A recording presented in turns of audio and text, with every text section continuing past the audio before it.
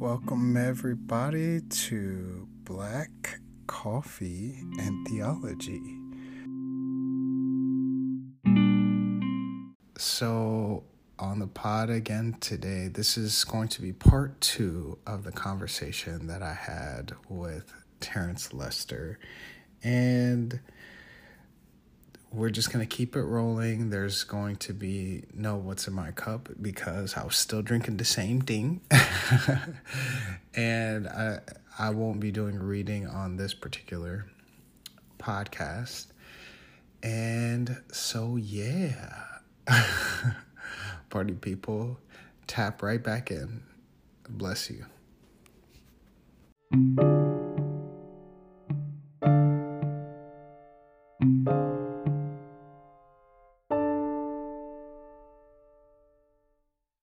I think people conflate compassion and justice as being the same thing. True. Compassion, we as Christians are kind of wired to be compassionate towards our neighbors, right? Compassion of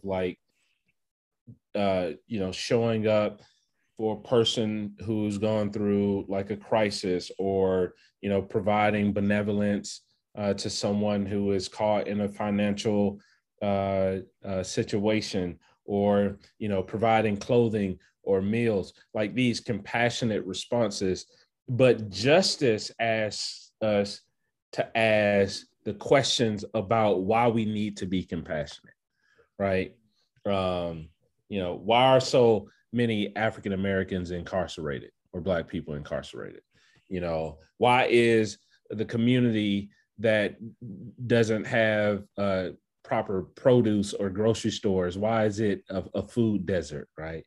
Why are there businesses moving out of a neighborhood, leaving the folks that are actually living in the neighborhood more impoverished? Or when we gentrify our neighborhood, how does one go from being able to afford their place of residence to not being able to afford it because of the inflation that happens when communities are taken over, right? Yeah. So when I see compassion, this old story, guy walks up to a river, he notices, a body floating in the river. He responds by taking it out and, getting the body on the ground. And then he notices another and another and another. And all of these responses are compassionate responses.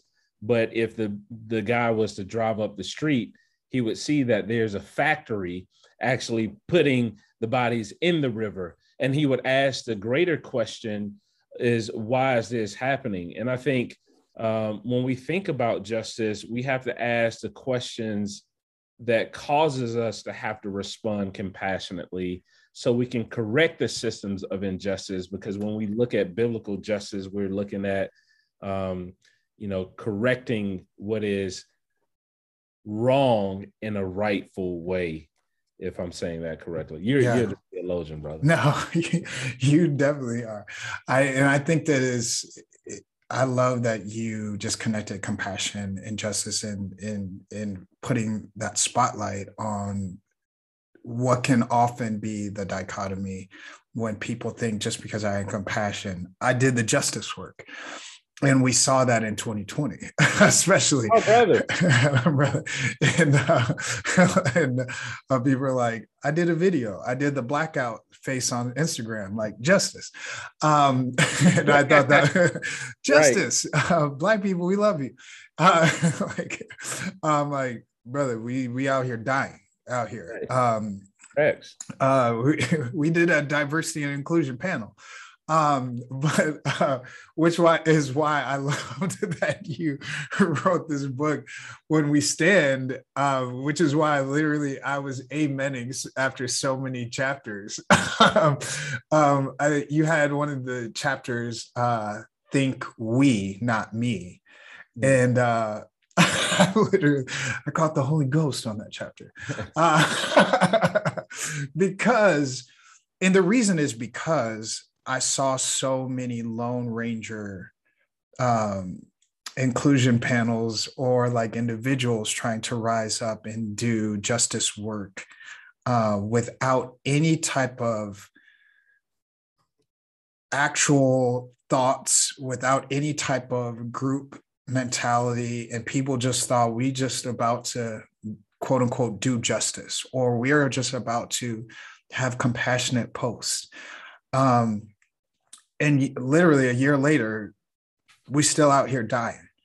Um, and for me, justice work that one isn't rooted in communal care and isn't rooted in community is not effectual, right? Like justice work has to be ongoing and it has to be rooted in community. And that's why that particular chapter, I used it in in a class actually, that chapter, and I pointed to that. I pointed to your book often um, because I was fed up um, with justice work that wasn't rooted in anything.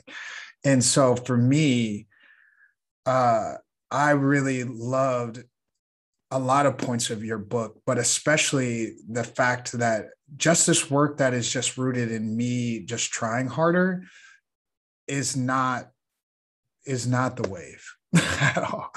So yeah, brother, it is not the wave. And I think justice is something we do with others. Justice is a lifestyle.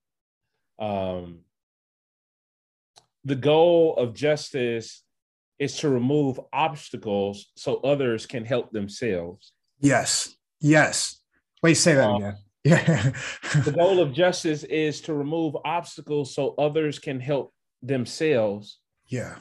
Justice restores human dignity by creating an environment in which all involved give and receive in the spirit of reciprocal learning and mutual ministry.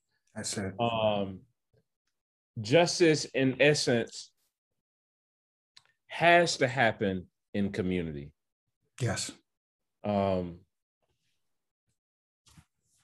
Brother, because we are all a part of the beloved community. Like, when Martin Luther King uses this language of it being a world house, he's casting this vision that the world is our address, and so many times we allow gated communities to communicate this idea that this world only belongs to an exclusive group.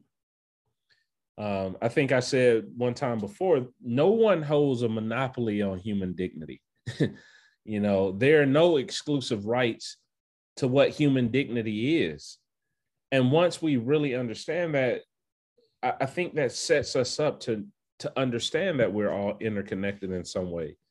In his sermon, 1967, King is talking about, man, you can't even wake up in the morning without having a global encounter. Where do you get your coffee from? Yeah. I love your shirt from, the decor in your house from, to be alive is to constantly be in global community. Truly. Yeah. And to think about justice apart from the existence of community in our everyday actions in our lives is to do justice a real disservice. I also think, brother, that people have made justice work, or this romanticized idea of what justice is, an addiction. That social media has given us an opportunity to cast this persona as if we are doing justice. But really, in essence, it can be self-seeking, self-gratifying, and, hiding behind a screen in a way where we don't even have to be in community and make it seem as if we are, but we're not, gives us an excuse to really remove ourselves from truly being proximate to the community that is suffering or, is marginalized. If you were to ask the average person, how are you showing up in community? There could be a lot of silent responses. And, I'm not saying that, the awareness piece isn't critical. I'm saying that has to be coupled with movement, coupled with proximity, coupled with presence, coupled with connecting with our brothers and sisters in a tangible way, to show up.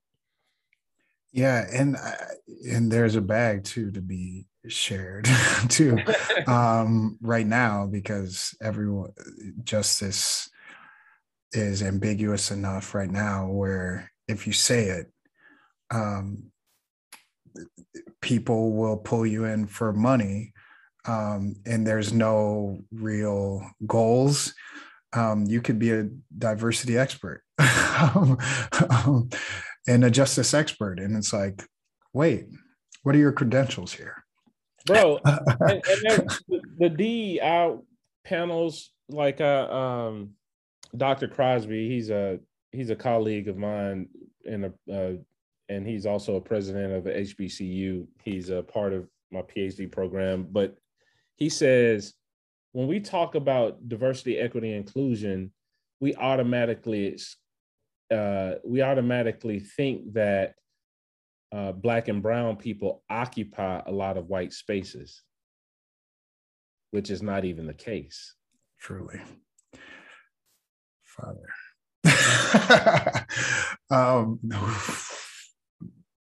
So we have to include, I would say the B and the A to the DEI, which is belonging and access, which is oftentimes left out of those types of conversations, is diversity, equity, inclusion, belonging, and access, which the access piece is very critical.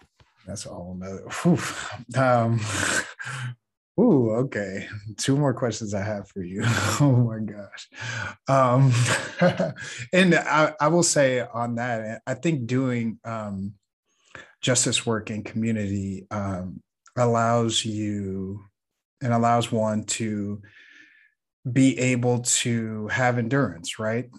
I think what we saw from this past year is some people jumped into justice work and they were tired after a month of posting blackout photos. And they were, I'm tired. Like, y'all tired after a month? Right. This is gonna be we're never gonna be free. So I think to your point of even doing this justice work in a communal way, in an accountable way, in this web of interlocking with one another, allows us to have endurance with the shared strength of what each one brings, right? It's not just person over here doing it in their own might and their own strength, right? There's shared resources too. And like I think about, you could be doing the work that you do just with your own family, but I love even in your first book and in your second book, you talked about the maturation of your ministry, right? Yes. And where you've grown even from the first book to the second book, talking about it. It's not just your own resources, right? Like you have a bigger pool of people, you have a bigger pool of resources, finances, et cetera, et cetera. No, y'all not out here, just you and your wife. Man, you can't, brother, to try to accomplish things devoid of community will set you up for what you just referenced when you said, y'all tired already. You actually made me think about Kendrick Lamar. Yeah. in his bar when he says, "We gonna be all right." Yeah. When he says "we," Yeah. he's speaking to this reality that I know we are going to continue to suffer, but we together is where we pull our strength from. We together is how we press through. We together is where we find rest and comfort and endurance and all of the things that you just mentioned, despite the realities of injustice and oppression and all of the things, inequities. I mean, you can name a list. We are going to be all right, right? And I think it's something to that that we can take away even from our conversation today, that no matter where a person finds themselves in their right now social location, whether they're doing the work of justice or not, or just trying to navigate life, period, we are going to be all right, in the words of Brother Kendrick. Ooh, okay. One not so heavy a question, and then one deep thing I'm going to ask you. One, any projects or things coming up of where the people can find you, or things that people can be looking out for from you in the future? Yeah, there. Because you're working on your PhD life. I'm also jealous of these books behind you. Like, brother, I'm like, I'm peeping these books. But also, yeah, projects, things coming up. Yeah, man, I'm working on PhD in public policy and social change, specifically researching how social constructions have criminalized people experiencing homelessness due to social and political rhetoric.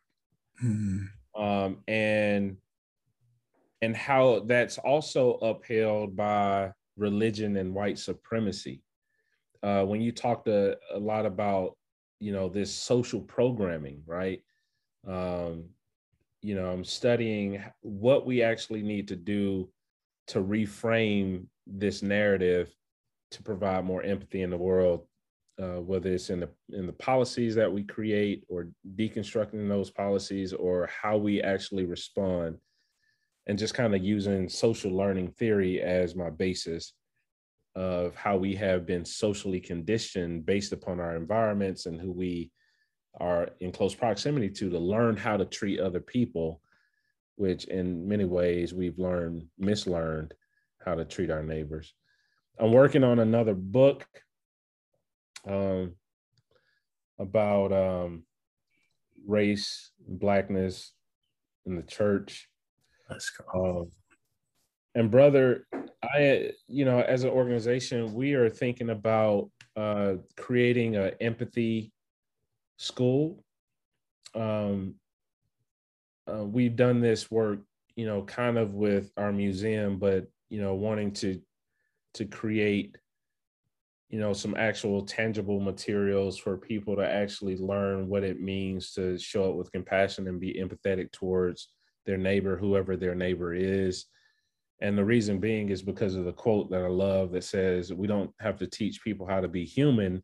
We actually have to teach people to stop being inhumane towards others, which is, really powerful. So whether, we're training law enforcement officers to be empathetic towards the houseless population, or, people who seek to get into volunteerism, and bring some of that social programming into environments in a toxic way, and are also stepping on the dignity of those who are vulnerable and marginalized, pushing back against this saviorism mentality, just really talking about the inner workings of how do we affirm the stories of those who don't have the dominant narrative.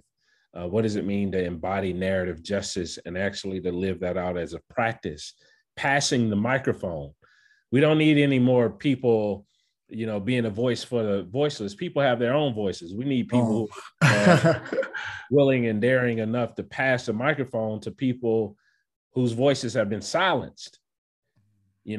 Teaching that, brother. And I mean, lastly, just continuing to show up in a consistent way, because like you said, this work has a longevity component to it. It's what I think Brother Gene Edwards was trying to communicate when he said long obedience in the same direction. So that's what we got going. I love it. Last question. And however this hits you, what does the word home mean to you? Yeah. I think home is more than 4 walls and a roof. Home is a place where you feel seen, accepted, and have a sense of belonging. And if we were to take that definition to really define home, we have to ask ourselves, how many people truly feel at home in the presence of us? Because, if your presence feels like home, what you're really doing is going back to what we were talking about earlier, is creating a community where people feel safe and sheltered. Amen and amen.